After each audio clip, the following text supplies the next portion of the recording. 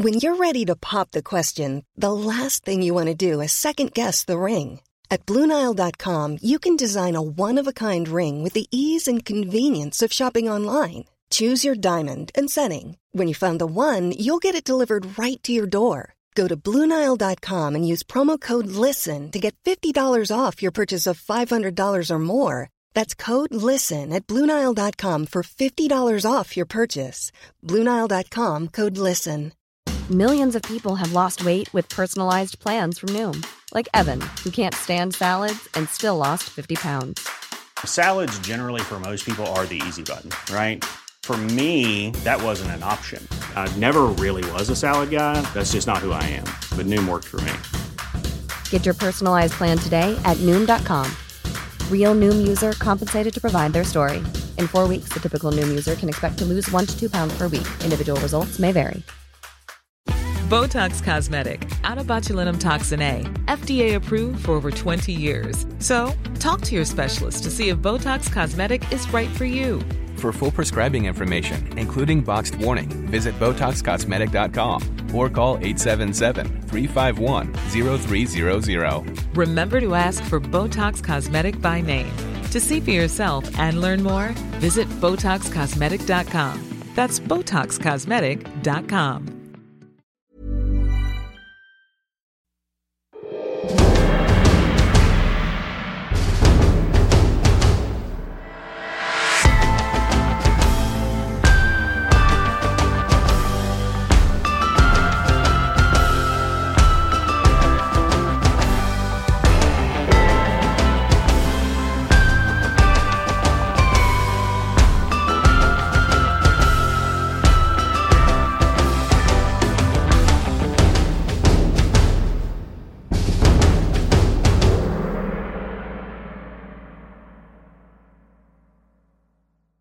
Ja, då är det avsnitt 259, Jonas, och det här gråa, tjocka täcket som har legat över Borås i 6 månader är ju satt i karantän också, verkar det som.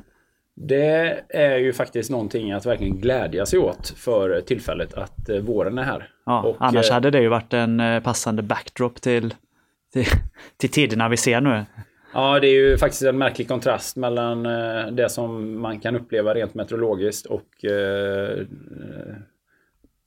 eller vad ska man säga, andan. Nej, men vad kallar vi det? Tidsandan. Eller stämningen. Det rådande läget. Det rådande läget. Det är inte faktiskt bara i Sverige korrekt. utan i hela världen. Ja. Ja, jag pratade med några innan jag klev in på kontoret här, eller just att det känns ju lite grann som man lever i en bubbla, därför att man märker ju inte någonting här på det sättet när man rör sig i Borås.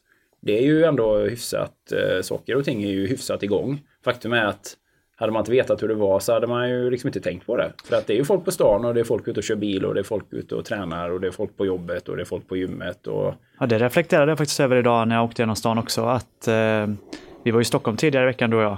Där var det ju betydligt mer påfallande att det är någonting som inte är som vanligt när man går på stan i Borås. Precis, vi kan ju säga då att uppsnacket här spelar vi ju nu in ett par dagar efter själva intervjun då som vi har med Mikael Dahlén. Just det. Det är ju idag är det fredag när vi spelar in det här. Ja, och det har ju hänt en grej idag som dels då om man tänker på det vi spelade in med Mikael Dahlén, då är det åtminstone en sak som har förändrats sen vi spelade in det, och det är också en sak som påverkar våran övriga verksamhet väldigt mycket. Ja. Och det är det här nya vad kallas det för? Det är nya förhållningsregler i samhället. Vi får inte längre samla mer än 50 personer åt gången på samma plats. Precis. Rent geografiskt. Och det är ju det sätter ju käppar i hjulet för många event som redan kanske har börjat ställa in, men framförallt för oss då, för våra tävlingar i maj som vi redan tidigare har diskuterat huruvida vi kommer kunna genomföra eller inte, men detta är väl ändå spiken i kistan för det ursprungliga datumet, får man säga. Ja, men det är det ju utan tvekan. Vi hade ju hoppats att situationen skulle se annorlunda ut, eller att den skulle förändras, eller att så att säga tidshorisonten skulle se ljusare ut då, men nu ser vi ju att event idag ser jag att stora triathlon-tävlingar mitt i sommaren ställer in. Challenge Roth, världens tror jag till antalet deltagare största tävling, Ironman. Och den egentligen, får man väl säga, näst mest prestigefulla triathlon-tävlingen på Ironman-distans förutom Hawaii Ironman ställer in. Den tävlingen genomförs 4 juli. Och flera andra nu, triathlon-tävlingar, event, allting egentligen som ligger i närtid ställer in. Och läser man olika triathlonforum, framförallt de amerikanska triathlonforumen då, så är det ju många som ifrågasätter eller tvivlar på att det kommer bli någon triathlonsäsong överhuvudtaget i år faktiskt då. Så att vi har ju då tagit beslutet att inte ställa in i dagsläget våra 2 event, Borås Triathlon 30 maj och Borås Swimrun 31 maj. Vi vill inte gå så långt att vi kastar in handduken helt och hållet för året. Därför att det tycker vi hade varit tråkigt och det hade varit onödigt och det hade i och för sig varit väldigt enkelt att göra det. Det hade varit på ett sätt tacksamt att göra det för oss. Därför att då hade man varit så här, det här året är liksom kört ur ett eventperspektiv och nu tar vi sikte mot 2021 då. Just det. Men det hade varit lite dystert också. Om det nu då blir så att vinden ändå vänder under sommaren och att läget ser mycket ljusare ut i hösten, då är det också viktigt att ha något att se fram emot, tänker jag. För vi känner ju så här att om vinden inte vänder på det sättet och att vi i september fortfarande står i en situation där, som är ganska snarlik idag, då är ju en inställd triathlon-tävling folks minsta problem. För då har ju vid den tiden, då har ju hela vårt samhälle det är ju ett icke-problem då i så fall. Krackelerat på så många sätt så att det går inte ens att föreställa sig. Så att om det här blir så långvarigt där vi kommer att ha den här typen av restriktioner och den här typen av rädsla och den här typen av pågående smittspridning och så, då är ju en inställd triathlon-tävling verkligen det minsta problemet att förhålla sig till då. Men vad vi har planerat i dagsläget är att vi hoppas att när vi kommer fram mot slutet av sommaren, av den meteorologiska sommaren, där vi då rent kalendermässigt faktiskt är inne i september, att vi tänker att vi då kan tillhandahålla, precis som du säger Niklas, någonting positivt att träna till och sikta emot. Därför att det är väl det som jag kan känna att väldigt många famlar efter lite grann idag. Träna, det är ju jätteviktigt naturligtvis, men vad är det man egentligen ska träna till? Alltså det blir hela tillvaron känns ju, tror jag, för många väldigt riktningslös just nu. Väldigt sådär. Allting, man har tryckt på pausknappen och allting känns sådär up in the air, lite provisoriskt. Det är ett undantagstillstånd som vi lever under. Eller hur? Mikael Dahlén säger ju i den här intervjun som vi gör med honom här att det här är ju det närmaste ett krigstillstånd som vi har kommit på flera hundra år egentligen. Ja. Och då har vi tittat på olika helger och jag vet inte om vi nämnde det i förra podden, men den enda helgen som faktiskt fungerar för oss och som inte krockar med någonting annat som på olika sätt hade ställt till det för oss eller för triatleter och swimrunners överlag i Sverige. Då är det helgen den 19-20 september. Så att våran preliminära plan är nu att vi ska erbjuda Borås Triathlon den 19, Borås Swimrun den 20 september. Vi blir inte nu säsongsöppnare utan vi blir säsongsavslutare. Just det. I Sverige. Och vi vet ju också av erfarenhet att fördelen med att arrangera en tävling i september, mitten av september, är ju att vi i alla fall kan räkna med att vattentemperaturen kommer vara hygglig. Den kommer ju inte vara smäktande varm. Det kan man ju gissa att den inte kommer vara smäktande varm, men den kommer inte heller vara så där vårkall som den kan vara, som den faktiskt var förra året i Sverige då, i månadsskiftet maj-juni. Utan den kommer vara hygglig. Den kommer med all sannolikhet vara runt 14-15 grader, vilket ju på alla sätt och vis är helt okej. Eller hur?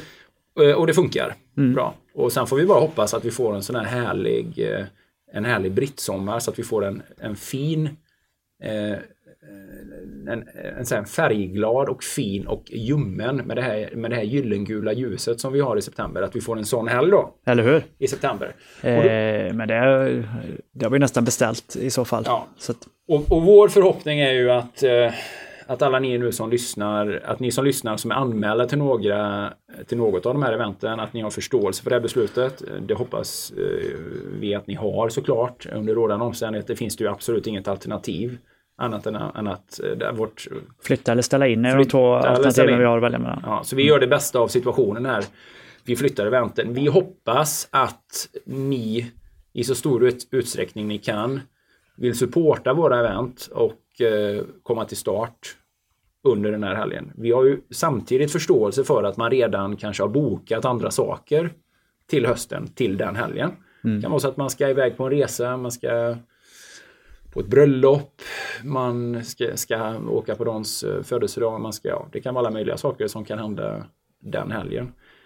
Och om det skulle vara så att man känner att den helgen inte fungerar av någon anledning, så kommer man att få flytta sin plats till 2021 där eventen kommer att arrangeras planenligt månadsskiftet maj-juni. Exakt datum där har vi faktiskt inte kommit fram till än. Det har vi faktiskt inte tittat på. Nej. Vi kommer inte göra några återbetalningar av några startavgifter, men vi kommer erbjuda en flytt till 2021. Men vi hoppas att så många av er som möjligt kommer till våran eventhelg 19-20 så att vi får stora härliga event där vi kan så att säga gemensamt fira triathlon, swimrun, träning, motion och gemenskap. Jag tror att det kommer bli viktigare än någonsin faktiskt när den här otäcka krisen väl lägger sig. Då kommer det vara viktigare än någonsin att vi kan samlas kring någonting som är positivt och värdefullt. Någonting som så att säga firar livet och våran gemensamma strävan. Någonting som firar någonting väldigt positivt. Ja. Ja, men härligt. Vi lovar ju att vi ska göra minst lika bra event som vanligt. Antagligen mycket bättre än vad vi brukar göra. Men, ja, vi kommer i vanlig utsträckning anstränga oss så absolut mycket som vi kan för att det ska bli bra event naturligtvis då. Och vi kommer ju att vi kommer att ge fortlöpande information via våra sociala kanaler och det är ju väldigt långt fram till september. Mycket hinner ju hända än. Vi hoppas ju innerligt, och det hoppas ju vi naturligtvis allihop, att det här snart lägger sig och att inte tumskruvarna skruvas åt ännu mer så att det dessutom blir svårt att komma ut och träna kanske. Och så att vi inser ju nu att triathlon, swimrun, tävling, deltagande och sådär är ju inte den största eller främsta prioriteten heller i dagsläget. Nästan alla av oss är lite oroliga för någonting. Om anställning, yrke, arbete, företag, privatekonomi, anhöriga kanske som är i riskzonen och rent generellt vad som händer i världen och samhället runt omkring oss och vilka konsekvenser som det här kommer ta sen då. Så att vi tror att av alla goda skäl i världen så är det viktigt att ha någonting längre fram i år att träna för och sikta till. Och då hoppas vi att ni kommer till våran tävling och gör det där. Det blir nog väldigt bra, tror jag. Härligt. Vi har en jättehärlig intervju idag. Otrolig. Detta är en människa vi har velat ha i podden alltid egentligen. Ja, som inte tidigare har varit med. Ja, vi har kommunicerat en hel del genom åren då. Jag och Mikael Dahlén och men tillfällen har liksom gått oss förbi tidigare då. Vi har inte hunnit eller lyckats synka dag och tid, men det gör ju ingenting för att sällan har väl en poddgäst varit så aktuell som just nu. Precis. I det här sammanhanget då med den kompetensen som han besitter då. Mikael Dahlén vi presenterar honom sen i intervjun, men i vanliga fall så hade kanske samtalet med honom kretsat lite mer kring träning än kring ekonomi då, som är hans yrkesgebit. Men i dessa tider så blev det naturligtvis huvudfokus på ekonomin. Ja, precis. Och vi väljer ju, precis som tonläget i intervjun här med Mikael är ju försiktigt. Jag skulle vilja beskriva tonläget som försiktigt positivt. Eller försiktigt optimistiskt. Och det är ju det tonläget som vi allihopa också kan välja att anamma faktiskt. Det är kanske viktigare än vad vi tror i det här. Alltså det känns som det finns en ganska kraftigt, eller någonstans är en återhållsam känsla av panik Så den ligger lite under ytan hos många, eller rädsla, oro. Så är det. Vi nämner ju det i intervjuerna om självuppfyllande profetior. Ja. Det finns väl anledning att tänka kring det ett extra varv kanske. Ja, men så är det. Och många av ni som lyssnar på podden, inklusive mig och Niklas, är ju fysiskt aktiva personer, säkerligen hyfsat proaktiva i de flesta sammanhang, och det kan ju vara så att de här goda vanorna som vi annars har är viktigare än någonsin att försöka bibehålla nu, och att behålla den här känslan av någon sorts kontroll, att kunna kontrollera det som man kan kontrollera, alltså sina egna vanor, sin egen rutin, att komma ut och träna, att äta bra, och att framförallt hålla humöret uppe, att se ändå ljus på framtiden i någon mån. Eller hur? Ja, och om inte annat gå ut och njuta av det härliga vårvädret. När den här podden publiceras imorgon så kommer vi kliva över till sommartid, vilket ju, man pratar om sommartid normaltid så här, men aldrig har väl sommartid varit mer välkommet än nu. Nej, det tror jag inte. Att få en extra timme sent på dagen då. Ja. Så att innan vi släpper fram Mikael, så tycker jag att vi ska presentera våra partners.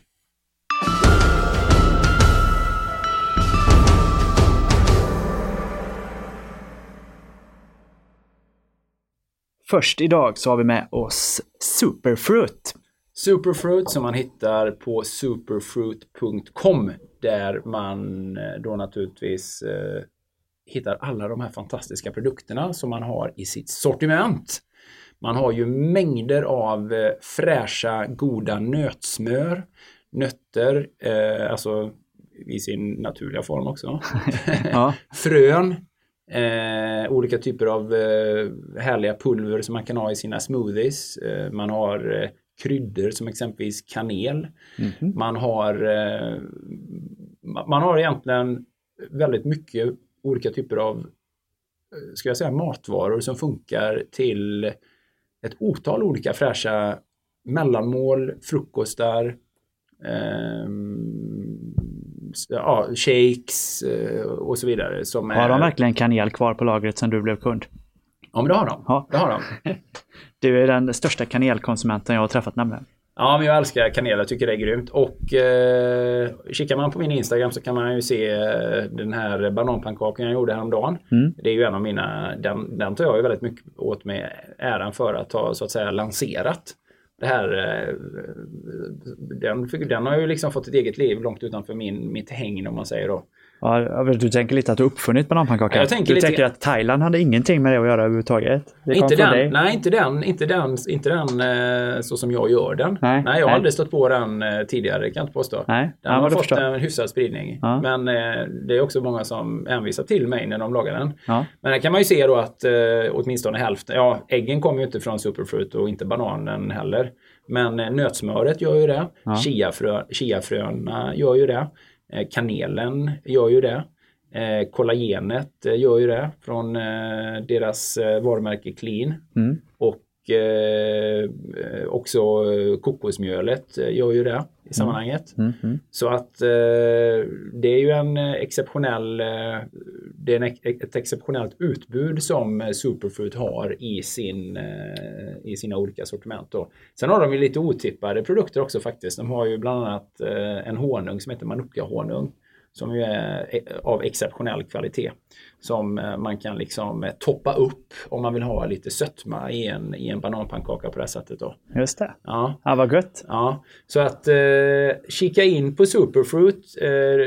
Vi försöker lägga ut lite bilder här och där, både jag och Elin, på olika typer av recept och smoothies som vi gör. Jag menar, smoothie-potentialen här, att blanda olika fräscha vårsmoothies, den är ju liksom, den är nästan oändlig. Den är ju en sån här antal kombinationer där måste ju vara lite grann som Rubiks kub. Du måste uppgå till, jag menar, vi pratar ju någonstans en etta med 16 nollor bakom eller någonting. Ja. Vad man kan kombinera potentiellt då. Men, och det gör man ju lite grann efter tycke och smak faktiskt. Så att, men vi experimenterar ganska flitigt hemma. Och även då med fruktinnehållet då, exempelvis då olika typer av bär eller. Ni lägger väl bara ut de lyckade experimenten, va? Ja, men färgmässigt sett så ser det alltid trevligt. Inte alltid kanske att, men det är ju alltid fräscht, det blir det ju. Men det är kanske inte alltid så att man tycker att den exakta smakkompositionen är klockren. Men det får man ju känna sig fram lite grann till då, va? Men Superfruit, fantastisk, en fantastisk resurs med alla de här fräscha livsmedlen som man kan vilja ha i sitt skafferi.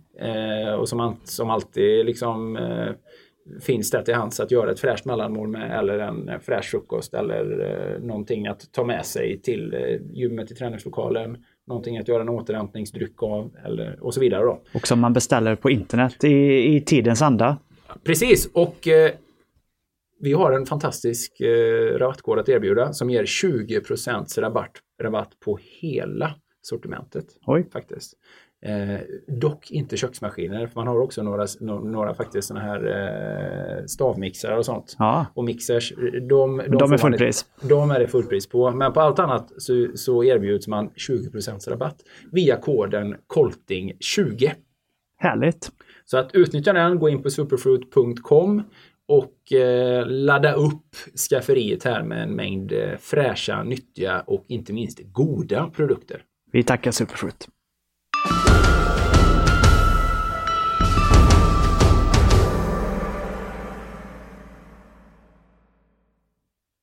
Härnäst idag så har vi med oss våra vänner på Selexir och deras uthållighetsprodukt helt enkelt. Selexir Endurance, som ju är en fantastisk prestationshöjare inför de tuffa eller långa passen som man kanske kör nu under våren. Man kanske lägger in lite extra långa distanspass nu i något sammanhang. Man kanske börjar köra lite tuffa intervaller. Alltså man kanske blir lite yster i kroppen av det tilltagande vårljuset. Yster i kroppen är väl ett bra uttryck. Otroligt. Ja, precis. Ja. Och Selexir Endurance är ju en svensk produkt. Den är unik i sin komposition.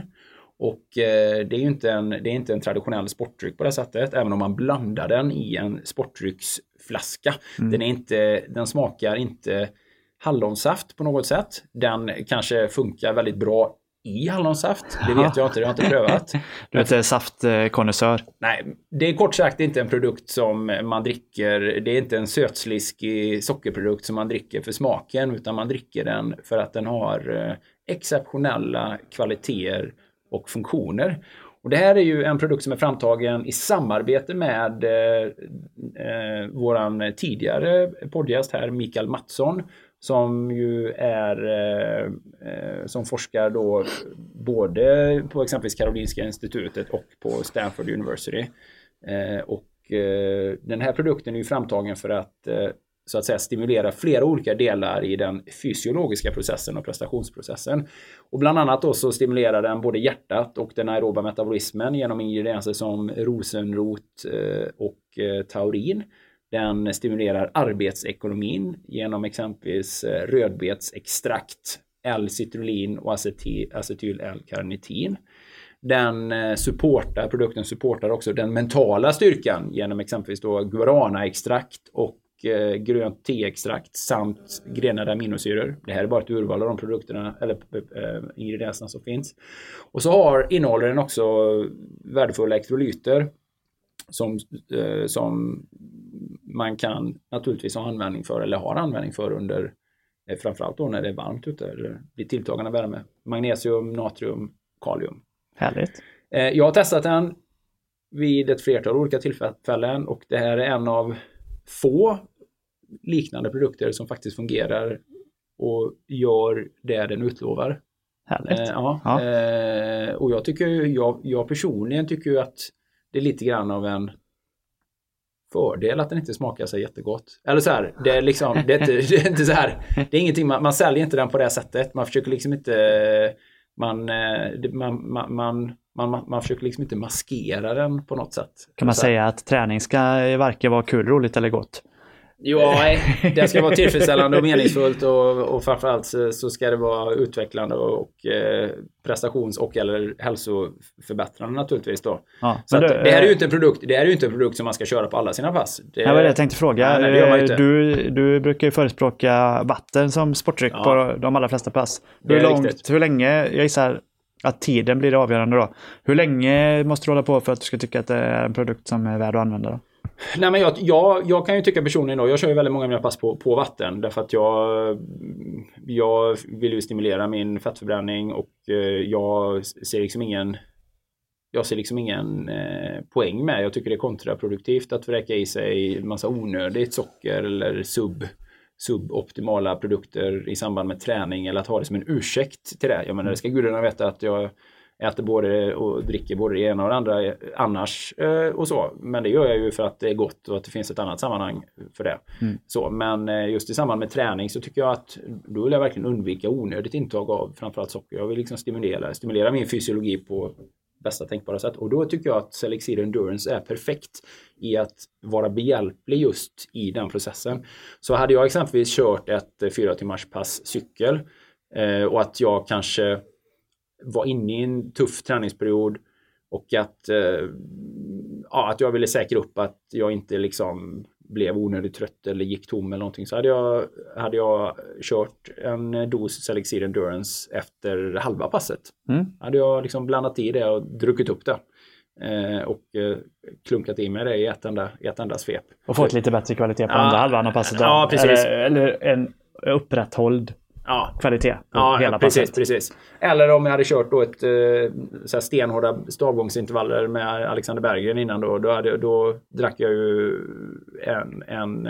Då brukar man ju få torka upp dig med en trasa och kanske vrida ut dig i en dos innan det här passet då. Så att pass då som antingen som utmanar på ett eller andra sättet eller där man vill så här, det är viktigt på något sätt att man har en positiv trend då. Men för det vanliga standardpasset så det tycker jag är helt onödigt. Det behöver man absolut inte hålla på att överkonsumera och så ska inte en sån här produkt användas heller, utan den finns där till hands när så att säga man ställer lite extra höga krav på sin förmåga.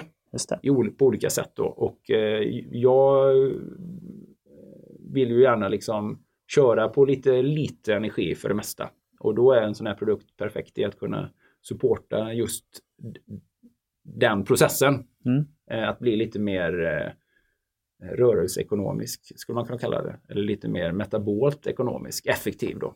Men även här har vi en rabatt att erbjuda. Man använder koden KOLTING. Man går in på selexir.se. Selexir, det är alltså cell och exir. CELLEXIR. Selexir.se. Och så går man in och så klickar man in och så läser man allt det här som står om Selexir Endurance också för att få det bekräftat, det som jag säger om, eller om man är lite mer nyfiken. Och så köper man en eller två små lådor av det här Selexir Endurance som man har framåt i tiden. Och så använder man koden KOLTING så får man en check rabatt med sig där. Tusen tack Selexir.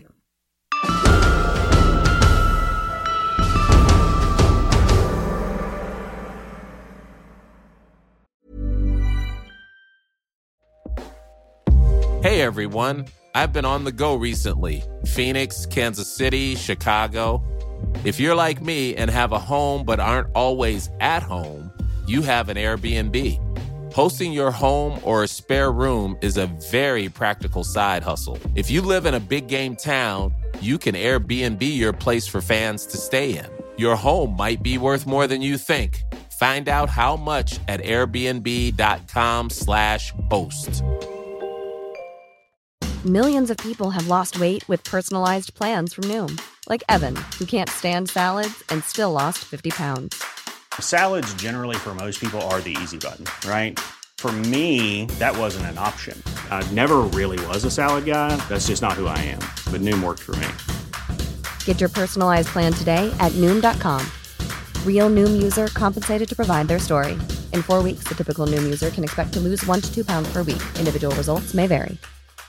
If you thought the only way to get a more defined jawline with natural-looking results was through surgery, think again. Juvederm Volux XC is a non-surgical injectable gel filler that improves moderate to severe loss of jawline definition and can help you achieve natural-looking results with little downtime. Even better, this improved definition lasts up to 1 year with optimal treatment. No maintenance required. Improve jawline definition for a smooth, sculpted look with Juvederm Volux XC. For important safety information and to find a licensed specialist, visit Juvederm.com. That's Juvederm.com. Not for people with severe allergic reactions, allergies to lidocaine, or the proteins used in Juvederm. Common side effects include injection site redness, swelling, pain, tenderness, firmness, lumps, bumps, bruising, discoloration, or itching. There's a risk of unintentional injection into a blood vessel, which can cause vision abnormalities, blindness, stroke, temporary scabs, or scarring. Talk to a licensed specialist to find out if it's right for you. Ja, Jonas, då är det dags att presentera en av de allra mest intressanta gästerna vi någonsin har haft här i podden, tror jag. Ja, utan tvekan. Och definitivt en av de mest aktuella gästerna för tidpunkten. En person som på något sätt med det han har gjort och skrivit är i någon form av epicentrum för mycket av den offentliga debatten som förs, eller det offentliga samtalet kring ekonomi och det kaoset vi upplever, och hur vi ändå ska bibehålla någon form av moral och kanske till och med lycka i det här. Hörrni, nu får ni lugna er, ge mig grav.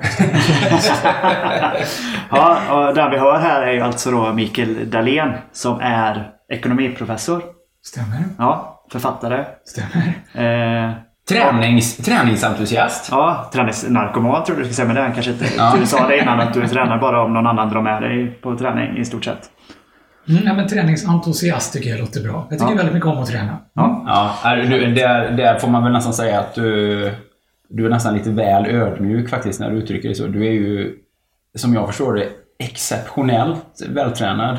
För att vara då i sammanhanget en vanlig person. Du har inte träningen som ditt arbete. Det var snällt sagt, och det är ju stor anledning att vara ödmjuk och sitta här och prata träning med dig. Jo, andra sidan har jag ägnat mig åt det i hela livet och har ju inte på vägen förskansat eller lyckats åstadkomma en professorsgrad i ekonomi som du har gjort. Så att, men det är ju faktiskt men det är ju ganska, så att säga, framträdande bild i den offentliga personen av det, just det att du tränar mycket liksom. Det är en stor del av mitt liv. Och jag har tänkt att leva väldigt länge, så det kommer hinna bli mycket träning, och jag tror det krävs mycket träning för att leva länge också. Precis. Och sen tycker jag att träning är ekonomi som allt vi gör. Väljer att göra, väljer att inte göra. Jag kan ju passa på att fråga dig där på en gång nu då, när jag ändå började i den ändan. Därför att det som du håller på med i din yrkesmässiga karriär och ekonomi, att vara professor i ekonomi. Mm. Du är knuten till Handelshögskolan här i Stockholm. Ekonomi blir ju någonting, ekonomi finns ju allting, men det är ju ändå någonting väldigt abstrakt såklart. Det är någonting som i tankevärlden så man sitter och jobbar med det. Känner du att träningen är en väldigt viktig liksom, kontrast till det här någonting? Träning blir då väldigt extremt konkret och väldigt fysiskt. Liksom.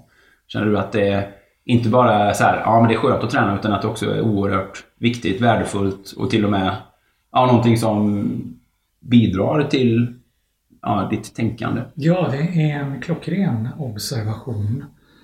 Så har det alltid varit för mig. Träning är viktigt för mig för att jorda mig. I dels mitt värv som du säger som ekonomiprofessor och mycket det jag håller på med där som är abstrakt, men det har följt mig genom livet, en väldig massa tankar och en benägenhet att bara fara iväg i det blå. Och jag behöver träningen för att fysiskt få kontakt med marken. Så helt sant. Ja, underbart. Ja. Jag skulle börja den ändan att du har skrivit ett flertal olika böcker, och innan vi satte igång mikrofonen här så pratade jag om den här första boken som jag läste av dig som heter Monster, som handlar om någonting helt egentligen apart från det övriga, eller det har inte med ekonomi att göra, men det handlar om massmördare. Vi ska inte prata om det, men framförallt 3 stycken böcker som har fastnat hos mig och som jag tror ligger till bra grund för det vi pratar om här. En bok som heter Nextopia. Ja. Och som är lite grann av en, vad ska man kalla det, som är lite grann av en framtidsvision eller en framtidsförutsägelse. Ja, den var ju det. Den kom ju för över 10 år sedan. Ja. Väckte rätt mycket uppmärksamhet. Därför att jag ibland tog i lite från tårna när jag beskrev samhället och vart det är på väg. att det går snabbare och snabbare och att vi ägnar oss mindre och mindre åt det som är och händer just nu och mer åt det vi förväntar oss ska hända i framtiden. Just det. Och det jag tyckte, nu överdriver du väl lite grann ändå. Och det gjorde jag ju för att jag tänkte att det här är början på någonting som kommer fortsätta. Och sen har det ju kommit många exempel genom åren som ju var galnare och mera snabba, konstiga än jag kunde föreställa mig när jag skrev boken. Det är nästan så att boken blev en underdrift då, istället för en överdrift, eller? Ja, vid det här laget om man går tillbaka och tittar på den tänker man nu att men lite till kunde du väl ändå ha tagit i, va? Det är så, ja. Ja, det är ju spännande. Och det är bara 1 decennium då, sen du skrev den. Eller? Ja, och jag gillar att du säger bara 1 decennium och tänker att min reaktion, att du säger bara låter så apart, det är ju hur långt som helst också ett tecken i tiden på att 10 år känns väldigt långt. Ja, idag gör det ju det. Ja. Det tänkte jag faktiskt, det gjorde jag en reflektion bara för ett tag sedan. Jag satt i bilen och Greta Thunberg var på radion och pratade om när hon var ung. Eller hur? Då tänkte jag just det att saker, alltså företag firar 5-årsjubileum idag, tycker att de har funnits länge. Förr var det 50-årsjubileum eller i alla fall 20-årsjubileum. Allting. Ja, en kort period är väldigt lång idag. Precis. Ja. När jag föreläser så kallar jag ju våran tid för de snabba kickarnas tidevarv. Just det här att långsamhet och tålamod, det är någonting som ligger väldigt nära den mänskliga naturen, men att det är liksom en dygd som de flesta människor inte har idag. Det är nästan lite fult med långsamhet och tålamod. Man vill ju ha det här. Vi lever ju i den här omedelbarheten hela tiden. Ja, det där är intressant. De hänger ihop, dygd och tålamod. På längre sikt är vi alla dygdiga. Vill fatta bra beslut. Gör dygdefulla planer som ständigt störs av den korta sikten som är i vägen. När vi kan få de snabba belöningarna som är enklare och är mera förförande, som är att vi hela tiden skjuter dygden och tålamodet lite framför oss igen och igen och igen och igen. Vi som tränar mycket, du håller ju väldigt mycket på med styrkelyft, men man ska inte glömma att du har också gjort några anmärkningsvärda långlöpningar faktiskt. Så jag menar, du är ju också väl så att säga erfaren i konditionsidrott, och som konditionsidrottare så är man ju bekant med en psykologisk term som man brukar kalla för delayed satisfaction. Alltså just det här att man tränar sig på att så här, men jag härdar ut under ett tag nu därför att det finns en tillfredsställelse att vänta lite längre fram. Sådär. Eller ganska mycket längre fram, det beroende på hur man relaterar till tiden då. Lite tantraträning. Ja, precis. Man säga. Men det är ju... Jag tänker att det kanske är ett skäl till att ganska många, relativt sett, fler och fler människor söker sig till tuffa konditionsutmaningar och sådär. Därför att man får så lite av det, man tränar så lite av det i det vanliga livet. Ja, det tror jag absolut. Tror du det kan hänga ihop? Jag tror en anledning till att människor gör det, och jag tror också att det är en anledning till att fler borde göra det. Att det är en viktig förmåga man kan träna upp på det sättet. Verkligen. Ja, härligt. När man tittar då på Nextopia, förlåt bara Niklas där, men då tänker jag på en annan bok som beskriver framtiden, Homo Deus av Harari. Vad kände du, eller hur tänkte du när du läste den boken? Nu tog han väl ändå i lite.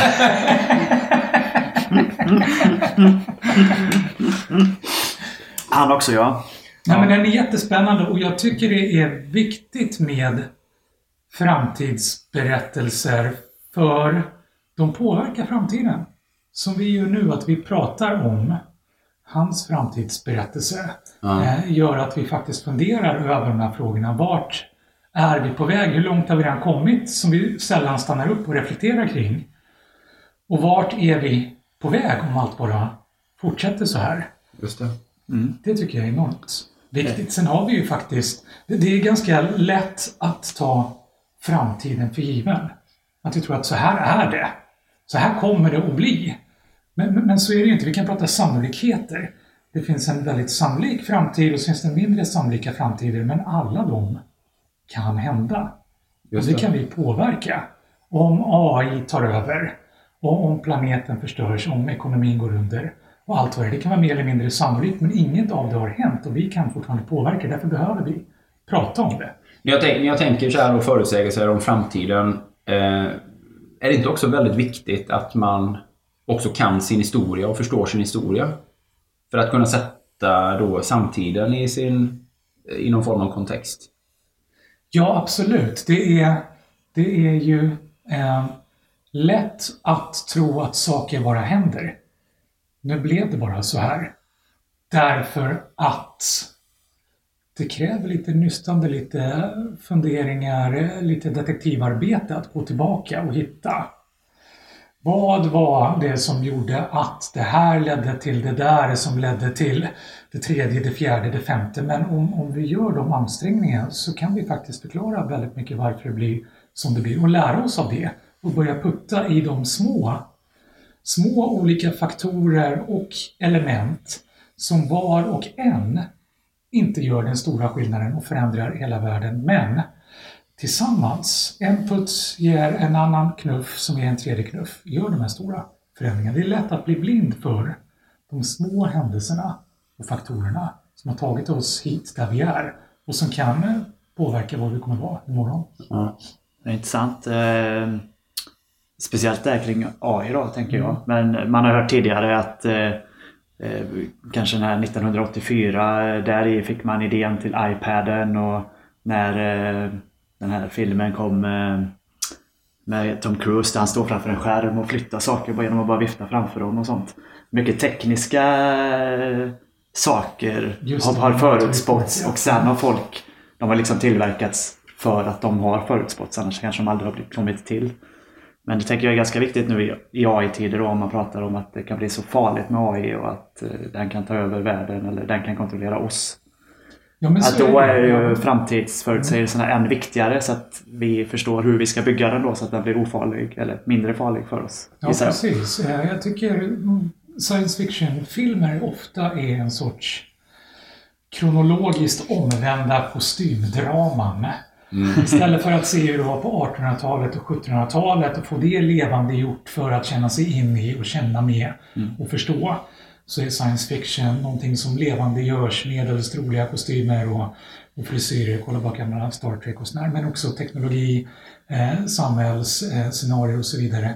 Som vi kan känna oss in i och få en känsla för vad skulle det innebära. Och där vi kan plocka det bästa, de godaste bitarna, vilket vi har gjort, som du säger, mycket med teknologi, gadgets och allt sånt som är toppen.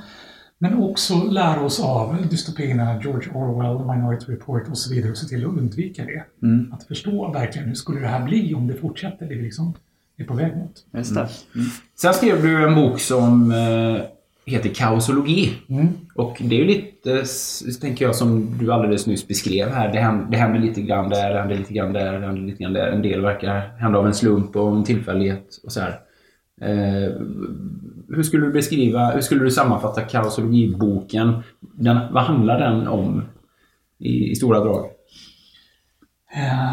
Precis som du säger så var vi inne på det, och nu pratade vi mer samhällelikt. Ja.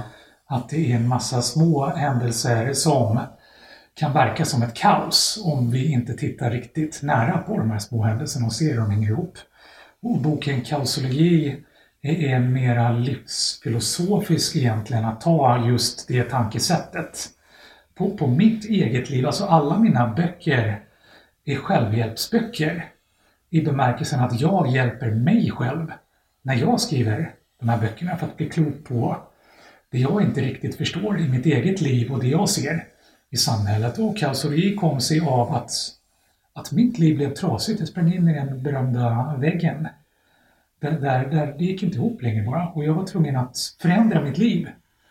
Och liksom drabbades av en sorts writer's block. Vad säger man på? Skrivkramp. Ja, precis. Det här att vilken ände ska jag börja? Förändra mitt liv. Det är så stort så jag vet inte var jag skulle börja. Så då började jag i det absolut minsta, i små saker som jag såg, som jag kunde förändra redan inom en vecka. Och så såg jag hur en liten förändring fick upp ögonen på mig för något annat som jag inte hade sett innan den lilla förändringen. Som gjorde att jag såg något annat. Och så hade jag inom loppet av 40 veckor hade jag förändrat 40 vanor. Saker jag inte visste att jag gjorde. För att det bara rullade på i den här suddigheten som livet blev när jag bara sprang på. Och det i sig gjorde att hela mitt liv förändrades. Och det har fått mig att nu hela tiden påminna mig om att titta i det lilla och göra små saker för att må bättre. Och det leder ju till den tredje boken som jag vill lyfta lite grann. Och din senaste bok som heter En liten bok om lycka. Just det, precis. Och den kom ganska nyligen. Eller? Ja, den kom i början av året. Vi ville tajma den till februari som är i vanliga fall, måste vi säga nu, årets minst lyckliga månad. Just det. När vi mår som sämst och så vidare. Att den skulle kunna vara någonting man kan använda sig lite av. Och inte minst för min egen del, för jag mår väldigt dåligt i februari. Förra året så gjorde jag en daglig podd, fy fan, för februari, när jag låste in mig. Och varje dag bjöd in gäster för att prata om varför är februari så eländigt. Kan vi få något bra ur det här? I år blev det istället en liten bok. Jag vill göra en liten bok för det är ett så stort ämne så det är också, precis som livet lätt blir abstrakt. Men jag vill göra en liten bok som går att använda här och nu med små tips, små insikter man kan använda sig av. Som inte förändrar hela livet och inte gör det lycklig för evigt, men där du kanske kan hitta någonting som gör dig lite gladare idag. Ja, och nu då när det är mars 2020 som kanske är lite olyckligare än februari 2020 i den situationen som är nu då. Funkar boken bra nu? Alltså jag är jätteödmjuk och lite bitterljuvt att boken kom då slutet av januari. Hamnade på boktoppen som böcker lätt gör när det pratas om i tv när det släpps nytt liksom. Ja. Och sen nu i veckan som gått så har den slagit försäljningsrekord och varit på etta på listan. Lite för att, gissar jag, många sitter hemma, har tiden att läsa, har behovet att läsa och behöver någon form av lite uppmuntran så. Det tror jag. Jag tänker jag hjälper, men det känns lite konstigt att den ska gå upp av den anledningen liksom. Ja. Jo, men människor, många man behöver ju någon form av tröst idag. Även om man inte är personligt drabbad på något sätt så är ju, jag tror inte det finns någon i Sverige idag som inte är orolig i någon mån på något sätt för utvecklingen som vi ser. Nej, precis. Och då behöver man ju någonting att, så att säga, hålla i handen eller luta sig mot eller någonting som jag tänker också att eftersom det finns två stora orosmoln i samhället. Det är ju dels det här viruset som sprids över hela världen. Men sen är det ju det andra viruset som är ekonomin. Som jag tror att folk är minst lika oroliga för. Och då kanske man vill lyssna på en ekonomiprofessor helt enkelt också. Ja, och det kan vara en effekt också. Det är precis som du säger att de är lika osäkra. De hänger ihop. Och de är båda virus. Corona rent epidemiologiskt. Ekonomin är mera abstrakt då, men på samma sätt någonting som smittar. Men om vi pratar lite grann om ekonomin direkt, det här, jag och Niklas, vi pratar lite grann om börsen och aktier och så här, och så mycket vet ju vi också att börsen styrs ju väldigt mycket av förväntningar och känslor. Det är inte alltid kopplat till realekonomiska beslut eller fakta eller så här, att ett företag kan gå med stor vinst men aktien sjunker för att det var lägre vinst än vad man hade hoppats på och så vidare då. Ja. Men just det här att människor i allmänhet är oroliga, blir dåligt för ekonomin oavsett egentligen vad som händer ute i handeln. Men just alltså känslan för vad som är, så bara hur folk mår påverkar ekonomin kraftigt. Är det så? Ja, finansmarknaden reagerar i huvudsak inte på nuläget och inte realekonomin, om vi säger så. Alltså det som verkligen händer idag, det som hände igår. Utan den reagerar på framtidsscenarier. Hur vi tror att det kommer se ut om en månad, om en vecka, om en dag. Och så tävlar alla på finansmarknaden om att reagera snabbast. Om vi tror att priserna kommer gå ner, så vill jag ju inte vara den som säljer sist när priset är som lägst. Jag vill ju sälja först innan priset går ner mera. Och den tävlingen gör ju precis som i löpning och allting. Att man sporrar varandra. Man äggar varandra. Man gör varandra ännu mera paniska. Springer snabbare och snabbare. Bokstavligt talat, eller i alla fall bildligt, knuffar varandra ner för nedförsbacken. Och så skapar vi liksom ett nuläge utifrån det vi tror ska hända sen, som blir självförverkligande i ännu större grad än kanske ursprungsscenariet. Så där har vi verkligen Nextopia. Det är ett klockrent exempel på nu hur förväntningarna på finansmarknaden skapar nuläget. Och sen som du säger också, Jonas, så är det ju så att finansmarknaden vill vara rationell, men är i högsta grad emotionell. Och det finns komiska, ifall vi tillåter oss att le åt det även i dessa svåra tider, exempel och studier på det. Till exempel att sentiment analysis kallas det för på engelska, känsloanalys av Twitter. Hur människor twittrar, om man ser, verkar de lite gladare, lite ledsnare. Känsloanalys på Twitter en morgon förutspår hyggligt väl hur börsindex kommer gå under dagen. Om folk är lite gladare på morgonen så kommer index gå i genomsnitt upp lite mera. Man tänker sig att index går upp lite mer om det är en härlig solig dag än om det är en sån här tvärgrå regnig dag. Ja, även det. Jag hittade en studie som såg närmare på börsindex i New York över 30 år. Och som visar att i genomsnitt så går börsen upp lite mera på soliga dagar och ner lite mera på molniga och regniga dagar. Ja. Men då är det ju kanske så att hur börsindex står, för det är ju det man pratar. Nu föll Dow Jones med si och så mycket, eller Stockholmsbörsen sjönk till så här. Börsen är inte alltså en bra indikator på egentligen hur det står till med våra finanser. Alltså det är ingen jättestabil indikator på hur är läget i Sverige liksom. Alltså börsen är lite som en karikatyrteckning. Ja. Det är, du ber någon att rita av dig och så ångrar du lite när du får se resultatet. Du tänker, det är jag, men riktigt sådär stora öron har jag inte. Riktigt sådär knasig ser jag inte ut. Den tar alla dina värsta sidor egentligen och förstorar dem. Vad är den bästa, om inte börsen är den bästa indikatorn, vilken är den bästa indikatorn eller de bästa indikatorerna på hur det står till med den svenska ekonomin i allmänhet? Om vi nu tänker så här, en statuskoll nu, hur är läget egentligen i Sverige? Vad har vi för förmåga, kapacitet, buffert att hantera den här uppkomna situationen? Hur kommer läget se ut om ett år, om 5 år och så vidare? Vad har vi för stabila, alltså är det ränta, är det statsskuld, är det BNP, vilka siffror tittar man på? Problemet med sådana parametrar är att de är vi helt klara över först i efterhand. Så därför är det svårt att tala om det exakta nuläget och hur det blir i framtiden. Ungefär nu börjar vi bli ganska säkra på vad BNP landade på år 2019. Och det verkar ganska klart att vi hade en BNP-tillväxt på 1%. Det är också viktigt tycker jag att reflektera över att BNP landar med största sannolikhet kring 1% förra året. Så vi gick alltså på plus förra året.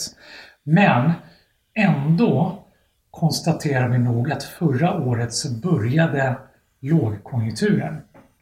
Därför att ekonomin funkar så att den har inget normalläge där vi går på plus minus noll. Ekonomin är egentligen ett ständigt böljande hav av manier som det kallas för på ekonomispråk. Det vill säga vi tror att det blir bättre ekonomiskt, förväntar oss tillväxt.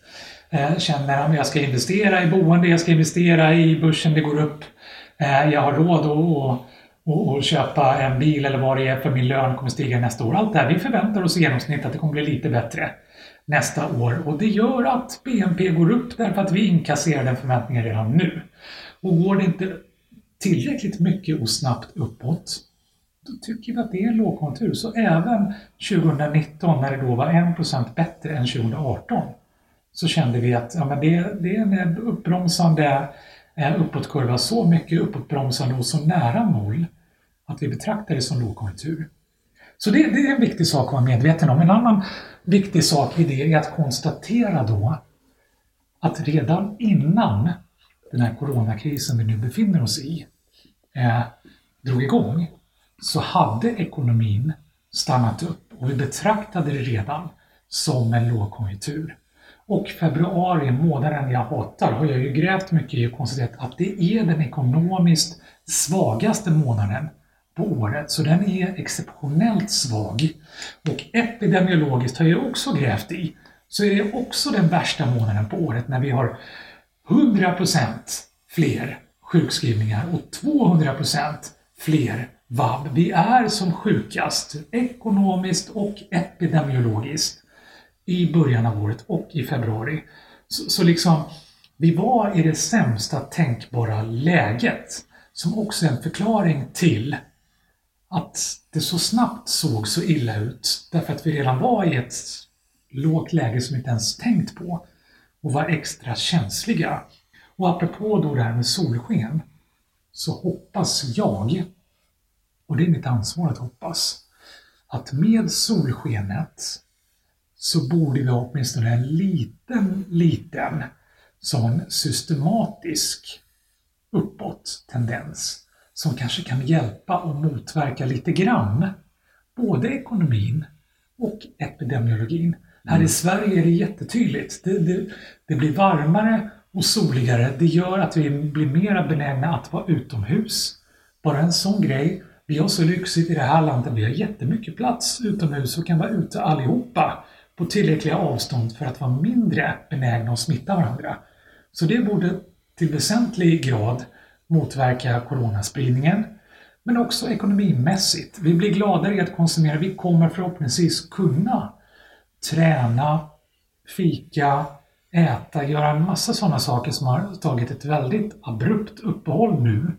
Därför att vi inte kan göra det inomhus. Men om vi kan sitta på uteserveringar, picknickar och så vidare så borde vi kunna få en liten uppåtskjuts på det där. Ganska snart. Vad är det för andra faktorer vi tittar på, alltså samhällsekonomiskt, som visar på liksom begynnande lågkonjunktur eller kris? Så är det inflation som vi är rädda för att titta på, eller är det svenska kronans värde jämfört med annan valuta, eller är det statsskulden, eller hur? Vad är det vi tittar på? Vilka fler faktorer då än BNP är det som så att säga kan indikera hur det går fortlöpande här framåt?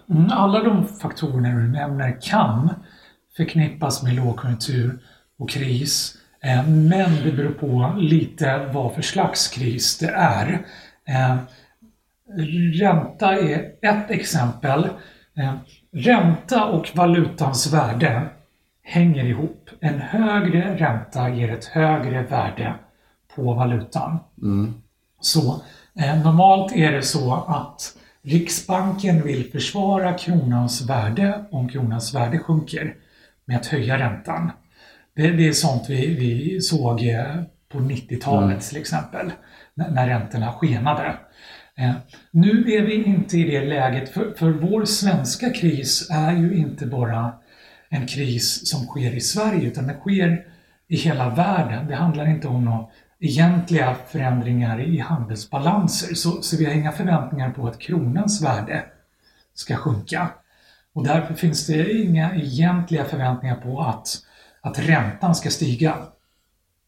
Räntan kan också vara ett medel för Riksbanken att stimulera ekonomin när den bromsar. Därför att om vi har en hög ränta så är det bättre att spara.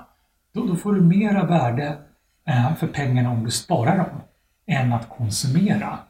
Än att äta, göra saker som ger andra pengar när du konsumerar och skjutsar runt i ekonomin. Riksbankerna i Sverige och runt om i många delar av världen har försökt få igång en kraftigare högkonjunktur de senaste åren vi haft. Därför har vi haft en väldigt låg ränta, till och med en nollränta som det har pratats mycket om de senaste åren. Det gör att det är svårt för Riksbanken, vilket de annars säkert skulle ha gjort, att sänka räntan.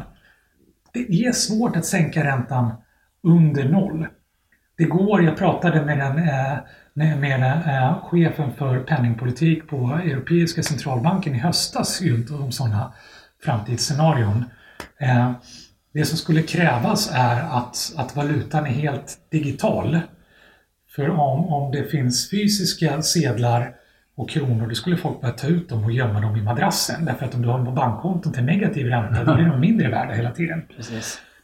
Och där är det inte riktigt. Men vi kan förvänta oss att räntan kommer vara låg och förmodligen ligga kring 0. Och det är jätteviktigt att Riksbanken gör det och att storbankerna inte tar någonting emellan utan släpper igenom räntan till nollläge så att småföretagare och även större företag kan låna pengar när de får det skralt. Och då pratar vi om exempelvis då de pengarna som kommer i det här så kallade krispaketet som nu har anslagits. Att bankerna då inte ska få ta någon ränta på de pengarna. Ja, jag tycker det är jätteviktigt. Jag vill verkligen att vi alla sätter press på storbankerna att inte ta minsta lilla. De är bara de utför bara transaktionen i det här sammanhanget. Eller bör då bara utföra själva transaktionen. Ja. De ska inte vinna någonting på detta. Nej, precis. För Riksbanken har legat i nollränteläge tidigare. Men när du sen själv har lånat pengar via storbankerna så har det ändå varit några procent, 10, 20, 30, vad det nu är. 0,10, 20, 30 procents ränta för att storbankerna tar däremellan. Nu är det jätteviktigt. De har ett ansvar, tycker jag, att släppa igenom räntan rakt av till samma läge som Riksbanken har lånat ut pengar till dem. Och vi ser, det finns ju storbanker som har tagit sådana initiativ. Jag tycker det är jätteviktigt att de också tar sitt ansvar, att vi alla gör tillsammans, att skjuta upp amorteringar och så vidare. De har marginaler, de har skattkistor som gör att de har råd att vänta ut det här tills det finns förmåga att betala av på skulder. För när jag läste som du har skrivit på Facebook och sådär sen den här krisen startade, så har du varit väldigt tydlig med att, som jag kan tolka det i alla fall, att men Sverige går in i det här ganska väl rustade, eller egentligen väldigt väl rustade, och att nu är tiden att låna då från goda tider, och de som ska verkligen sluta upp och ta ansvar, det är bankerna, men också storföretagen då. Att man inte då ska panikvarsla folk i första taget, utan att man ska... Ja, samma där. Ja. Det gäller alla storföretag, tycker jag. Storföretag som har rika ägare, som har marginaler, tycker jag har ett ansvar att använda de marginalerna. Att inte reagera på samma sätt som finansmarknaden, att det kommer att bli riktigt illa sen. Och så ska vi föregripa det. Nej, då skapar vi den situationen mycket snabbare. Det blir liksom en självuppfyllande profetia. Så jag tycker stora företag som kanske då faktiskt inte nu har den efterfrågan att de kan sysselsätta sina anställda i sin vanliga verksamhet. Tycker jag har ett ansvar att inte varsla sina anställda eller säga upp dem, ännu värre, vad det nu är. Utan behålla dem, använda de marginaler man har och se, finns det andra saker vi kan sysselsätta de anställda med? Vidareutbildning, fortbildning, nya kreativa lösningar. Köpa in intressanta föreläsare till dem exempelvis. Ja, bara en sån sak. Kanske samverka med andra, låna ut dem till mindre företag som är i absolut kris, andra företag som tvärtom kanske får en ökande efterfrågan. Det finns ju, om vi kollar inom livsmedelsindustrin, just det, med alla som hamstrar, apotek och så vidare, vårdinrättningar, de har ju jättebehov av personal och arbetskraft. Där kan man låna ut, utbyta, ta igen det senare. Jag tänker att både de här storbankerna då och de här stora företagen, det måste ju också väl vara, de måste väl vilja göra det här i ren självbevarelsedrift egentligen. Det kan ju inte vara bra varken för banker eller företag om ekonomin störtdyker och folk blir arbetslösa i de stora antal som det pratas om i vissa fall då och sånt. Men de tänker ju verkligen fel i förlängningen, tycker jag. De banker som eventuellt skulle resonera att vi vill inte förlora pengar nu, för då förlorar de kunder istället, som gör att de kommer förlora sina framtida intäkter. Man kunde läsa att Volvo som permitterade 20 000 anställda också ville göra utdelning. Nu har de ju inte varslat eller sagt upp folk, men det kanske inte heller är rätt tänkt i de här tiderna. Nej, jag förstår att de gör det. Och om vi tänker småsparare, det finns så många småsparare som har aktier i Volvo eller som via fonder har besparingar i Volvo. Och att de då ska få en utdelning på det här innan värdet störtdyker. I det lilla småsparar- och mikroperspektivet kan jag förstå. Då kan det vara bra. Så får vi tänka att det är väldigt många stora ägare framförallt. Majoriteten är alltså inte av små ägare utan stora ägare som har marginaler och buffert. De absolut inte, tycker jag, ska ta de utdelningarna nu. Och om vi ser på det makroekonomiskt, att rent generellt att göra aktieutdelningar och så vidare, tycker jag att det är någonting vi borde reglera nu. Men det skulle kunna vara kunna göra det så enkelt under den här krisen. Men det skulle kunna fungera som en liten boost i ekonomin om det är mycket småsparare i företaget till exempel. Ja, då skulle det kunna funka på så sätt att småspararna får en större egen konsumtionskraft. Att deras besparingar försvann inte så de känner sig trygga med att bo kvar och fortsätta leva som de gör och konsumera. Det kan vi hoppas på en indirekt effekt så. Men den direkta effekten blir ju skev att man lägger in pengar som ska stimulera verksamheten och sysselsättningen i företaget. Men det här att det ska inte skjutsas iväg. Så där tycker jag det är viktigt att vi ser över eventuella regleringar på det. Men det som man gör nu alltså då där man panikpermitterar, låter staten ta över en del av löneansvaret, det är alltså helt fel tänkt av de stora svenska företagen.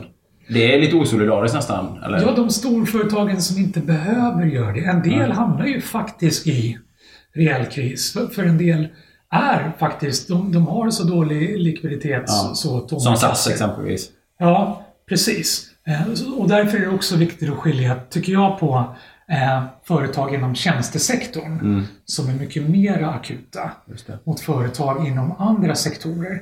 Företag inom andra sektorer får ett ännu större ansvar, tycker jag, att hjälpa till. Ekonomin består av alla sektorer, alla företag, alla vi människor tillsammans. Så vi måste stötta varandra där. Och sen är det viktigt att poängtera att tjänstesektorn, som är den hårdast drabbade nu, består till väldigt stor del av småföretagare och ensamföretagare. Därför är det dubbelt olyckligt det som händer nu. För det är ju de små företagen och ensamföretagarna som är känsligast för att sånt här händer. Och där blir det jätteviktigt att andra sektorer, att större företag hjälper till, men att också staten går in, som du var inne på Jonas, med statsfinanserna. För det finns pengar, hur länge de räcker är svårt att säga, men vi måste få ut de pengar som finns nu, snabbt. Men Sverige har då alltså goda statsfinanser. Sverige går in i den här krisen med goda statsfinanser. Ja. Det gör vi. Det gör vi. Ja, det var en fråga med, för jag vet inte riktigt själv. Eller jag har hört det sägas i alla fall att det är så. Jag har en följdfråga på det då. Angående statens finanser. Det är ju kanske generellt redan innan det här en diskussion i världen nu, eller i alla fall i Europa. Man pratar om medborgarlön som en lösning redan innan det här, men det har kommit upp nu igen då i den här krisen att det skulle kunna vara en lösning med medborgarlön. Att permittera många människor och staten går in och tar delar av lönen, det är ju kanske en variant av det. Ja, det är det. Hur ser du på det? Det diskuteras flitigt. Det är en av kandidaterna, de demokratiska kandidaterna i USA, Andrew Yang, hade det som sin stora fråga inför valet. Nu gick inte han hela vägen. Om han hade blivit kvar i det här läget kanske det hade gått till bättre för honom. Men det diskuteras i USA, det diskuteras i Norge. Det har gjorts tester i flera länder som Finland, Nederländerna. Jag skulle egentligen ha rest runt och gjort ett poddavsnitt om det nu innan allt stoppas. Det diskuteras i Sverige också. Så det är någonting som i högsta grad är en tänkbar och rimlig lösning. Ordet medborgarlön är lite smittat från tidigare försök som gjorts ända tillbaka till 70-talet och lite ideologiskt kan man få pengar för ingenting. Vad är ett bättre Så ord? jag tror att det måste heta någonting annat och ha lite andra premisser och därför tar det lite tid. Själv, det första jag kommer att tänka på, och jag håller fast för det i brist på bättre ord, är krispeng. Då blir det tydligt att det finns en särskild anledning och det är begränsat i tid och omfattning till de som drabbas mest akut av krisen. För någonting jag tänker på väldigt mycket på, Mikael, och det här är ju det är en absurd situation vi lever i, och någonting jag reflekterar också över är att ingen i våran generation, om man är född i Sverige som vi tre alla väl, så har ju ingen av oss i vår generation upplevt någon kris överhuvudtaget egentligen. Vi är så vana vid att allting alltid är bra. Ja, vi är liksom lite dåligt. Ja, vi är lite dåligt rustade, tror jag, mentalt och känslomässigt för när någonting börjar krackelera som det kanske gör. Det stämmer jätteväl. Vi har ingen manual. Inte vi människor, privatpersoner, inte företag, inte ens myndigheterna. För vi är så fantastiskt välsignade att vi aldrig har varit med om riktigt ordentliga kriser av den här magnituden. Vi har aldrig varit riktigt inbegripna i krig. Vi har aldrig varit riktigt inbegripna i naturkatastrofer. Så det här är någonting där vi famlar. Men jag tänker ju att de som kommer fara mest illa av den här, alltså när ekonomin börjar krackelera, det är ju de som redan har det sämst ställt från början. De är lägst utbildningsgrad, som har, där arbetslösheten redan är störst och där man äter sämst och dricker mest, alltså de som redan är mest utsatta. Och barn i de familjerna och så vidare. Och det oroar ju mig väldigt mycket, för att det känns redan nu som att det är många barn eller ungdomar som är hemma som skulle ätit mat i skolan annars kanske och så vidare, va? Och hur kan vi tänka i den situationen, alltså rent solidariskt liksom? Hur kan vi tänka och hur kan vi agera? Det är några olika delar du har med i den frågan som alla är jättebra och viktiga. En av dem som du säger är det här med arbetslöshet och så vidare. Jag tänker så här, att om de är inne i systemet, vilket jag hoppas att de är, och får pengamässigt understöd, så borde det läget inte förändras för dem. Så tvärtom så tänker jag att det borde bli en större förändring för de som inte varit arbetslösa och nu blir det. För de finns inte i systemet, det är så många som blir det, och systemet har en beredskap som inte är fullt utvecklad för en så snabb förändring, så det tar lite tid. Det här ska lösa sig. Pengarna finns än så länge. Det finns olika system, men det här måste bara komma ihop så att det snabbt nog kommer ut pengar till alla som behöver dem och på rätt sätt. Det ska lösa sig. Det är jätteviktigt att poängtera. Det är också viktigt, tycker jag, att ha det perspektivet. Att det fanns redan människor som var arbetslösa, som hade det tufft. Det är en sån som jag till exempel skulle uppleva som en stor förändring. Där jag gör ju liksom du, Jonas, jag åker runt och föreläser mycket. Det har helt blivit inställt. Det påverkar min intäkt till 50% ungefär. Det är en jättestor förändring, men fortfarande är jag väldigt ödmjuk inför ett 50% tapp för mig. Gör att jag fortfarande hamnar i ett läge som är bättre än de allra flesta, nästan alla i det här landet. Precis. Så det är viktigt att komma ihåg, tycker jag, att krisen är att det blir en jättestor förändring för mig. Jag kan inte fortsätta riktigt som jag har gjort. Jag måste förändra mitt sätt att leva under en period. Det är ändå ett större perspektiv, så är inte det är inte förödande. Det går att leva på det sättet. Då tänker vi liksom, apropå att ekonomin förväntas stiga, att vi alla förväntas få lite bättre hela tiden. Går vi tillbaka ett antal decennier så kan vi se att levnadsstandarden då, som vi var vana vid och tyckte var okej, var väsentligt mycket lägre nu. Så det som kan hända, och som Kerstin Hessius också pratar om, fast det är andra mycket läskigare ord, det är kanske att vi går tillbaka ett antal decennier i levnadsstandard. Men vi levde ju på 80-talet också, hade väldigt roliga frisyrer. Kanske roligare frisyrer till och med. Så kanske att vi liksom måste tänka om lite så, att vi får alla ta den smällen utifrån våra egna nivåer. Att varje nivå går ner lite grann. Men de som är längst ner är de som ska drabbas minst. En sak jag tänkte på som jag reflekterade, eller som jag fastnade väldigt starkt för i det som Kerstin Hessius sa, var ju att när hon fick frågan då, apropå, är det inte cyniskt att prata om ekonomi och sådär när det människor som rör sig. Hon bara, men jag pratar inte om ekonomi, jag pratar ju om människor. Ekonomi är ju människor. Ja, just det här att ekonomi är ju bara siffror, men ekonomin är ju vi liksom. Det är ju människor det handlar om. Och det är när vi pratar om arbetstillfällen som förloras och sådär. Men vad tycker du om vi tar ett litet helhetsgrepp på den rådande situationen, det som alla går omkring egentligen och pratar om, är oroliga om. Alltså, nu är ju Niklas på besök här i Stockholm då, och alla vi har pratat med sådär, vi har käkat lunch och på restaurang, vi är på hotellet här och då är det framförallt personal vi har pratat med, för att några andra människor finns inte ute. Nej, ni är nästan de enda gästerna här och så vidare då. Alltså, vad tänker du om den här situationen samhällsekonomiskt som helhet liksom? Vad tror du det här får för konsekvenser? Du är inte heller någon spåman naturligtvis, du kan ju inte heller se in i framtiden på det, men hur känner du kring det här som vi upplever nu liksom? Är du själv orolig? Alltså om vi tänker som ekonom nu. Som människa är vi nog alla lite oroliga kanske, men hur tänker du som ekonom för det vi står inför? Vilka blir de största utmaningarna? Ja, men osäkerhet föder ju oro. Och eftersom vi alla är osäkra, ingen vet ju, så är vi alla oroliga, jag också, mer eller mindre. Men som jag sa, jag ser det som ett stort ansvar för mig att ändå tro på att vi kommer hitta lösningar.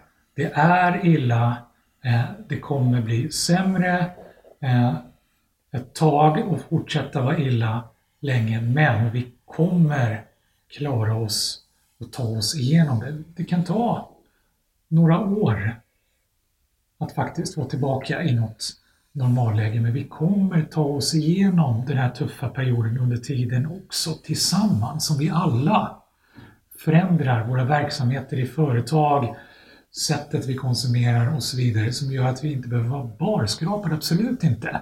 Men vi måste bara inse att vi behöver göra förändringar. Och rent kausologiskt, små uppoffringar som vi alla gör blir stora insatser tillsammans. Det är en viktig aspekt av det. Sen vill jag koppla tillbaka till det du sa om barn som blir hemma, som inte har skolmaten, som kan ha det är så många som har det jobbigt och svårt hemmaförhållanden, där skola, arbetsplatser, allt vad det är liksom deras fristad. Jag tänker Italien, du vet 60 miljoner människor sitter hemma. Fan, fattar nivån av våld i hemmet och så. Ja. Det är otäckt att tänka på faktiskt. Det är en jätteviktig aspekt av det också som vi inte får glömma. Där ser jag två delar. Det ena är att de här skärmarna vi har oroat oss för så mycket och pratat så illa om, helt plötsligt så är de så värdefulla och vi behöver göra så mycket gott av dem för att fortsätta mötas, kommunicera, ha den gemenskapen, så ingen sitter ensam, orolig, utan att vi ser varandra, kan reagera och så vidare. Det är en jätteviktig del att ha den gemenskapen, den gemensamma samlingsplatsen. Också att skärmarna går att använda för att koordinera, så att man vet vem är det som sitter hemma nu som behöver hjälp, som behöver få hem livsmedel, behöver få ärenden gjorda som den inte kan gå utanför dörren och göra det. Eller ensamma människor, barn eller som bara behöver att någon faktiskt ringer på dörren. Så att faran där hemma i form av en förälder eller en partner eller vad det nu är, som helt plötsligt blir en alldeles för stor del av den här personens liv, att den faran motas lite i vissheten att det finns faktiskt någon som ser vad som händer hemma. Som ringer på dörren, som kommer och ser efter. Det är också en jätteviktig del i det här. Jag tänkte, ja, det var bra att du återkopplade till det, men jag tänkte igen på Hessius. En annan sak som hon sa som väldigt många människor reagerade på var ju det här med att vi riskerar en hel generations framtid. Sa hon nu. Jag tänker, om man ser på andra kriser i historien och sånt, så de är ofta svetsat samman den generationen som upplevde dem, och att de har klarat av någonting tillsammans som nation eller grupp eller liknande. Kan man inte ta det lite mer positiva synvinkeln på det kanske, att det finns en möjlighet här att skapa ur det här också? Så ska vi se till att det blir. Så ska vi verkligen allihopa tillsammans till. Jag förstår att hon säger så, Vi som fäder blir ju lite oroliga kanske när hon säger så för våra barn. Liksom. Eller jag blir det i alla fall. Och det är det som är det värsta. Att hon går ju liksom omvägen via medier för att sätta press på myndigheter. Det är ju inte dig som pappa eller någon som mamma som förälder hon vill säga det här till. Egentligen, det är inte oss hon vill eller ska göra oroliga. Och det är därför jag tycker att det är jobbigt att hon säger det här i ett massmedium som når så många av oss och spär på den här oron. Hennes tanke är ju att sätta press på myndigheter att sätta ner foten och säga när kan finansmarknaden känna sig trygg. Så att finansmarknaden inte bara tävlar om att springa först ner för stupet för att man tror att det här stupet är ändlöst, likt Marianergraven. Och det kanske också, hennes poäng där är väl också ganska viktig kanske, eller? Att man... Ja, hon har ju en jätteviktig poäng att det är illa, kommer bli ännu värre och kan bli jätte... För det är ju tomt på stan liksom. Folk går inte ut och käkar och folk åker inte, man åker ingenstans och det är klart att... Ja, och liksom, men grejen där är delvis att det här är ju inte ett oändligt tillstånd. Myndigheterna förväntar sig inte att det är det. Det myndigheterna gör är att de inte har satt ner foten än från när vi släpper på begränsningar, när människor kan gå tillbaka på allmänna platser, företag och så vidare. Det är nog förhoppningsvis inte så många veckor fram, men med mindre än att myndigheterna säger att det kommer, vi vet inte när det blir, men om 3 veckor kommer vi säga när det blir. Innan det händer så är osäkerheten så stor. Ja, för att när man tittar på resten av Europa så tänker man ju också att det kan gå åt andra hållet. Vi sa det, vi var ute och sprang i morse jag och Jonas, och sa vi att det är inte många, alla i Europa kan inte göra det här idag. Vad tacksamma vi var att vi kunde gå ut och springa i solen. Vi sprang på Djurgården och sa... Hade vi varit i Italien så hade vi inte kunnat gå ut en gång. Och inte det Spanien är en viktig grej faktiskt. Det här är också ett tillfälle, ett läskigt tillfälle, men alltid ett tillfälle att bli påmind om saker vi tagit för givna. Att vi faktiskt kan gå ut. Vi lever i ett land där det är så gott om plats att vi kan gå ut varenda en av oss utan att det blir överhängande risk för smittspridning. Vi kan ut och springa och allt vad det är. Har ett klimat, utrymme, närhet till natur som tillåter det.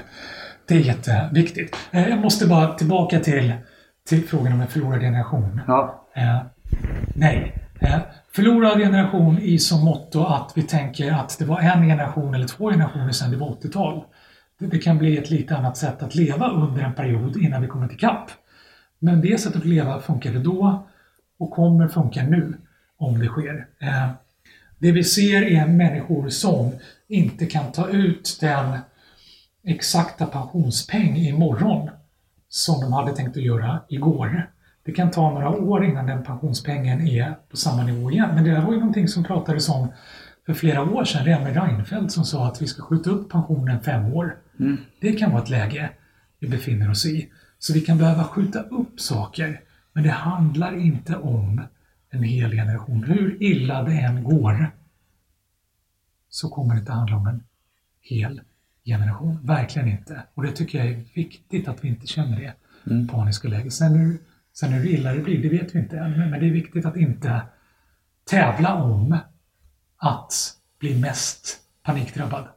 Om vi tittar lite mer så här makroekonomiskt, man tänker sig Sverige till dags dato verkar vi ändå gå relativt sett helskinnad ur det här, än så länge i alla fall, på alla plan, både rent epidemiologiskt men också ekonomiskt. Alltså, hjulen rullar ju trots allt i Sverige i någon mån. Ja. Men om man tänker på Spanien, Italien, Grekland, de här länderna som redan var ganska hårt drabbade ekonomiskt. Vad kan man säga om de länderna? Hur ska det gå för dem liksom? Hur kommer de ta sig ur den här krisen? Det här traumat som de genomlider nu, där alla sitter hemma. Allting är tvärstängt liksom. Hur kan man se på det här som liksom ekonom?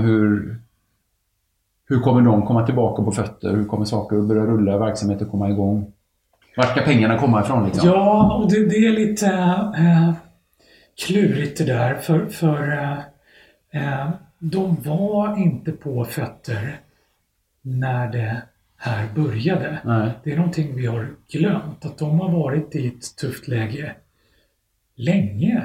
Det är inte så många år sedan det pratades om att Grekland skulle gå i konkurs och så vidare. Och Italien har varit i ett tufft läge länge. Så återigen, deras fallhöjd är inte så stor. Så de är extra utsatta, det är helt sant. Å andra sidan kan de inte falla så mycket längre ner. Det blir en fråga några år framöver att se över förhållanden mellan länder. Det kommer bli en EU-fråga och så vidare. Alltså det här är ju till stor del att jämföra med krig. Det här är närmast Sverige har kommit till krig och många andra också. Det är tomt på gatorna. Det är ju någonting man har sett under krig förut. Att folk inte kan gå till arbeten, det har inte på samma sätt hänt under bubblor, finansbubblor och så vidare. Utan det här är mer ett krigsliknande tillstånd, det är det.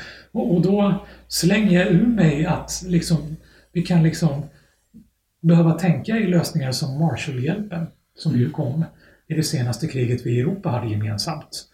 Där det liksom behöver göras hjälp mellan länder ekonomiskt, och då var det väldigt mycket USA som hjälpte Europa. Och på det kunde vi se, det här är också viktigt, att det vi pratar om nu är det vi kan säga om det vi vet just nu idag när vi sitter här. Det händer ju nya saker varje dag. Nya siffror kring smittspridning av corona, nya ekonomiska saker som händer både på finansmarknaden men även med statsfinanser och så vidare. I morse nu så satt jag och läste om hur man i USA kommit överens om ett krispaket, en krispeng på 2000 miljarder dollar. Vi kan säga det bara, jag kan bara flika in det här då, att det är ju onsdag morgon nu när vi sitter här och de första lyssnarna kommer höra det här på lördag. Så att vissa saker kanske ser annorlunda ut i världen redan på lördag. Ja, precis. Men idag, onsdag morgon, så tycker jag ändå att det är häftigt och hoppgivande att man i USA, där det har varit, det har ju varit snudd på inbördeskrig, har ju folk pratat om där. Ja. Det är så kraftig polarisering där. Nu har man kommit överens där om att nu är det ekonomin och människors liv som går först. Och då hittar de sätt att få ut 2000 miljarder dollar. Det är mycket pengar som ska ut på en gång.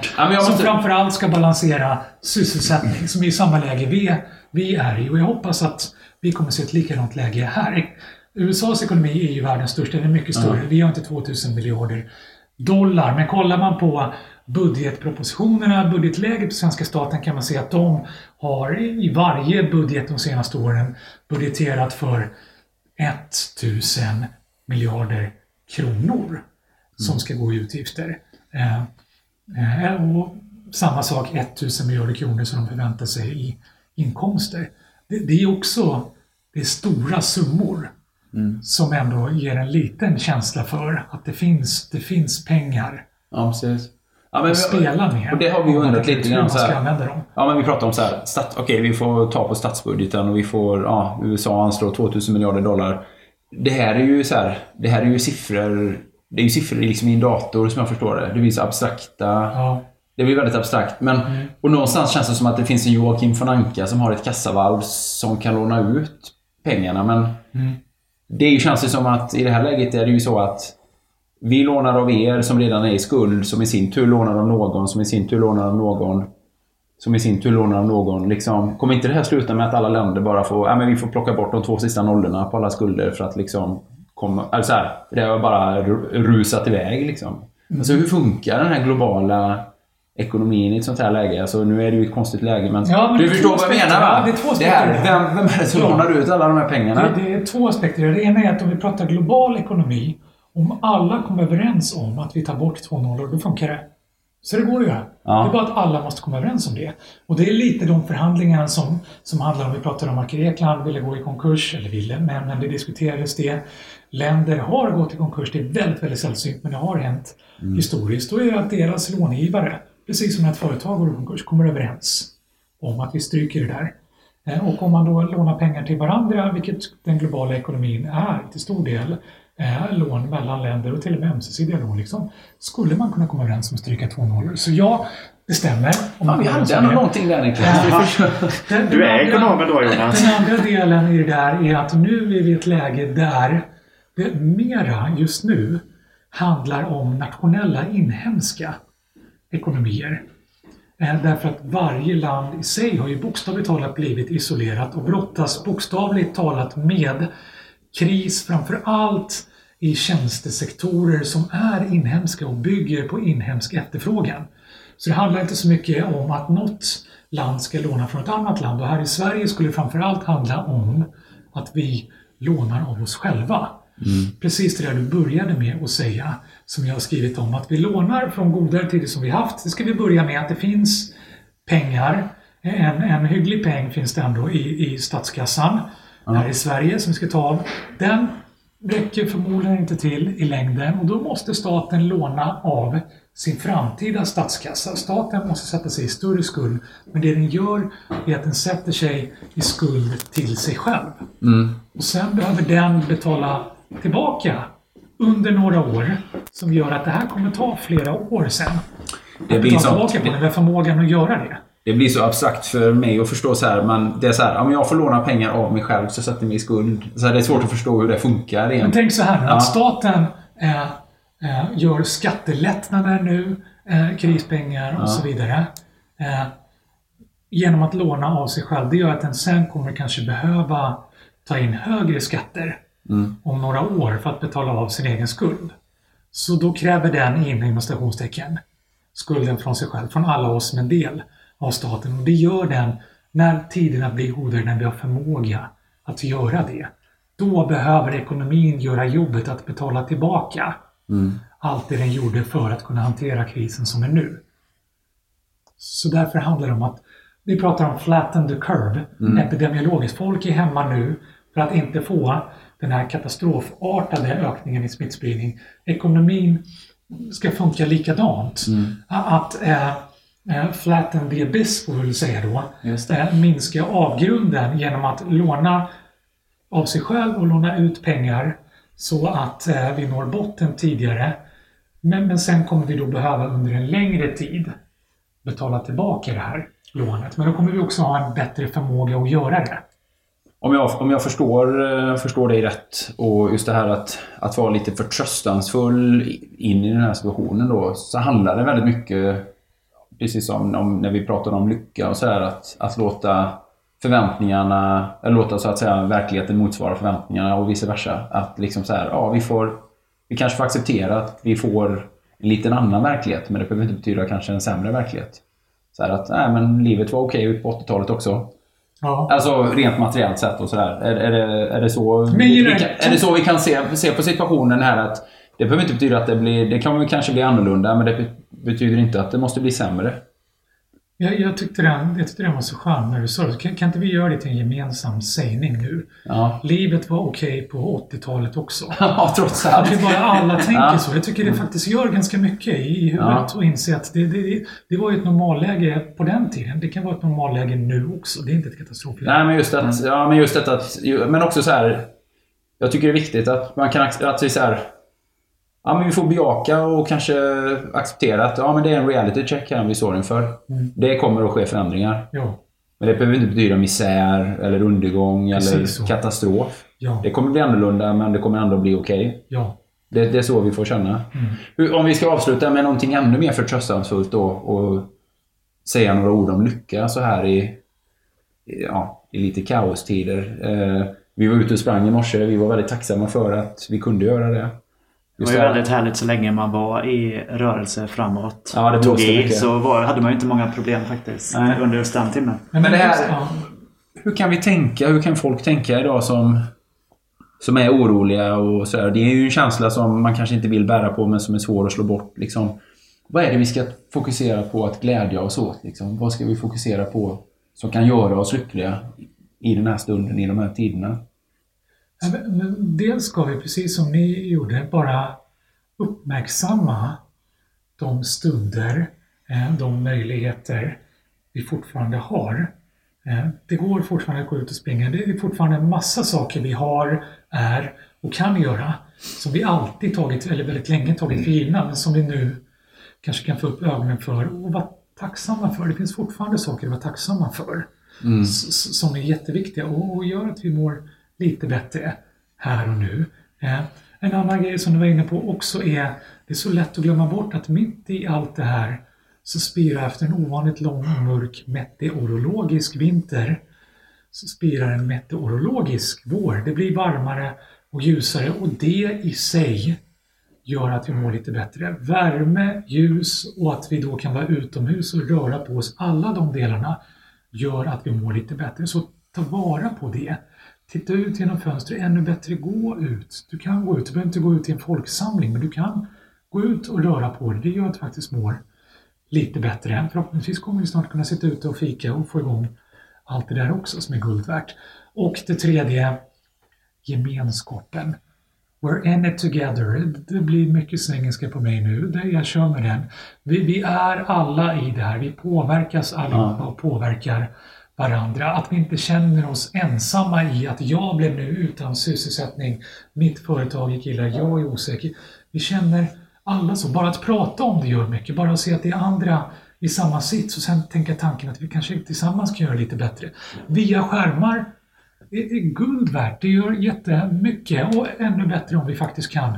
Vi kan stå på balkongerna som i Italien och vinka till varandra eller gå ut på gatan, bara se varandra i ögonen och se att vi upplever det här samtidigt. Jag kan också känna att det är lite grann av långsamhetens comeback också i de här tidevarven. Alltså att det är lite så här, men hjulen snurrade lite mindre snabbt.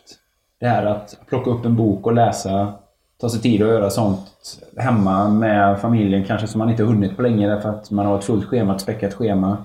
Ja. Är du med? Alltså det här att det känns som att många då har landat i så här att men det är någon form av undantagstillstånd. Liksom så här, det är någon form av sån här